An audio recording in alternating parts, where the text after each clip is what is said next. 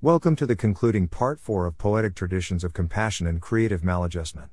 For the previous podcast episodes of this series featuring discussions on Martin Luther King Jr., Jalal al-Din Rumi, and Gwendolyn Brooks, please visit The Flight of the Silver Skylark on Spotify. Part 4 begins now. Quote, "For one human being to love another human being, that is perhaps the most difficult task that has been entrusted to us, the ultimate task, the final test and proof, the work for which all other work is merely preparation." From Letters to a Young Poet.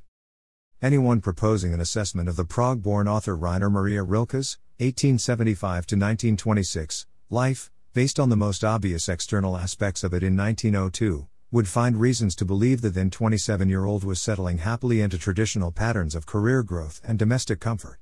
He had married the sculptress Clara Westhoff, 1878–1954, the year before and become a father to their daughter Ruth. The military school years he considered the most painful of his life were long behind him. He had already published several acclaimed volumes of poetry, staged plays, and received a commission to write a book on the renowned sculptor, Auguste Rodin, 1840–1917. But these surface elements reveal only pieces of a much larger picture. The difficulty stemmed from Rilke's attempts to reconcile expectations society placed upon him as a man responsible to it with a powerful individual need to express innate impulses as a creative artist and spiritual seeker. Individuals in the United States, protesting the sting of budget cuts to funds for education and the cultural arts in 2017, could likely empathize with him in this dilemma. For them, as for Rilke, it boiled down to a matter of assigning recognition and value to specific qualities and activities. A self-styled form of creative maladjustment. From his time as a youth, the future poet had attempted to honor family traditions by pursuing an education that would prepare him for a military or business career. The pull to pursue literature intertwined with an intense spiritual disposition proved stronger. Through both his life and his works, he staged against repressive social and political conventions a quiet revolt informed by extensive travel, the cultivation of expanded knowledge, and a loving concern for humanity. All of this even though the actual phrase would not be coined by Martin Luther King Jr., until almost 7 decades later amounted to a self-styled form of creative maladjustment. As translator Stephen Mitchell saw it, he required an enormous amount of space around himself, how much, he only began to understand after he was married. He both loved and feared solitude, he often wanted to escape from it, but it was the necessary condition for his poetry. The monk and the lover inside him, each a powerful and conflicting presence, were never able to merge. From Letters to a Young Poet, Random House Vintage Books, 1986, page 13. It was an odd kind of existential paradox. In order for the poet to give the best of himself to the world, he had to maintain a certain psychic distance from it. Yet this need for solitude and distance did not prevent him from setting his inclinations aside early in 1903. That was when he received, from one Franz Xaver Capus, copies of poems and a letter asking for advice on writing. This process of turning inward. Capus was then a student at the Military Academy of Wiener Neustadt.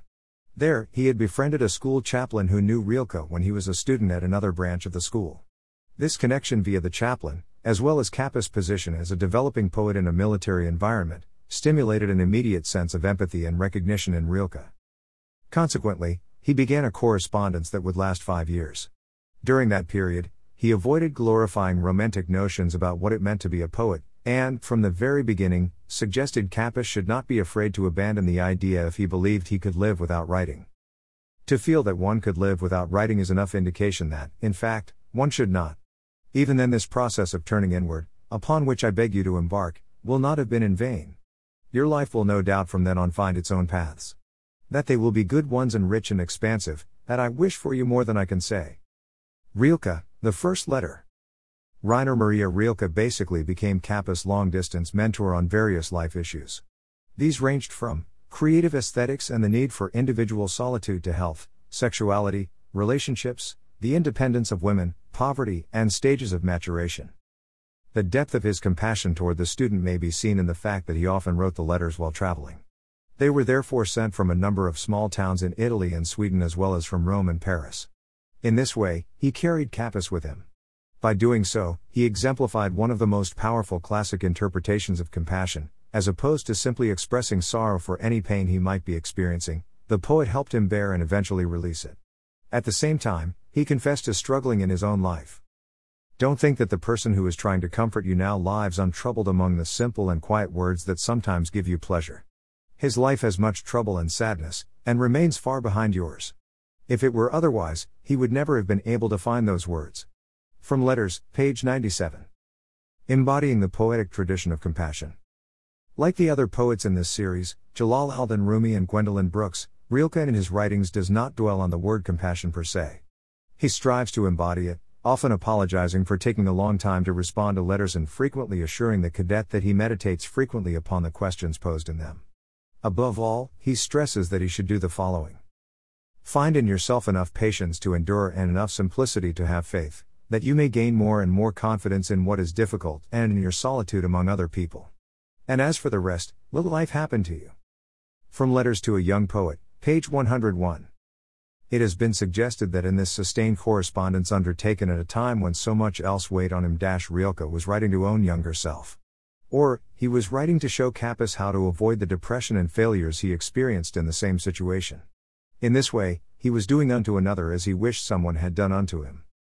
Moreover, it is just as possible he may have been addressing an interior mirror image used to clarify the evolving values and objectives still giving shape to his life. In a sense, he and Capus were walking miles in each other's shoes as Rilke made his way toward these lines from the 10th Elegy and Duino Elegies. Someday, emerging at last from this terrifying vision, may I burst into jubilant praise to ascending angels. May not even one of the clear-struck keys of the heart fail to respond through a lighting on slack or doubtful, or rending strings. May inconspicuous weeping flower, how dear you will be to me then, you nights of affliction. From Duino Elegies, translated by J. B. Leishman and S. Spender, W. W. Norton Publishing, 1939, page 79. Achieving a functional synthesis. By the time of the concluding letter, dated the day after Christmas, 1908, the military cadet had reached a point where he did not feel a conflict between his call to military service and his desire to become a writer. Each, as it turned out, helped enhance his ability to do the other well. While writing may have helped make Capus more critically discerning when confronting sensitive military issues over the next 15 years, the military helped him develop the kind of discipline later required to sustain his career as a journalist, novelist, and screenwriter. He might not have achieved such a functional synthesis had it not been for Rilke's dedicated compassion. Just as importantly, if not more so, since its first German publication in 1929 and subsequent English publication in 1934, their published correspondence has continued to inspire countless readers, poets and non-poets alike.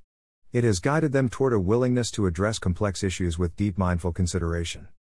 Instead of allowing fear or hate to take over their hearts and dictate their actions, they have the documented example of what it means to engage agonizing difficulties with shared healing resolve. They have the powerful practice of compassion committed to sustaining life, and a courageous kind of creative maladjustment capable of simultaneously dismantling tyranny and constructing more perfectly humane unions. Program text for this podcast series was written by Auberjani, which is spelled Aberjhani, author of The River of Winged Dreams. And greeting Flannery O'Connor at the back door of my mind. Rainer Maria Rilke blog post quotation artwork courtesy of Bright Skylark Literary Productions. You can learn more about author and artist Auberjani at https://www.authorpoetauberjani.info/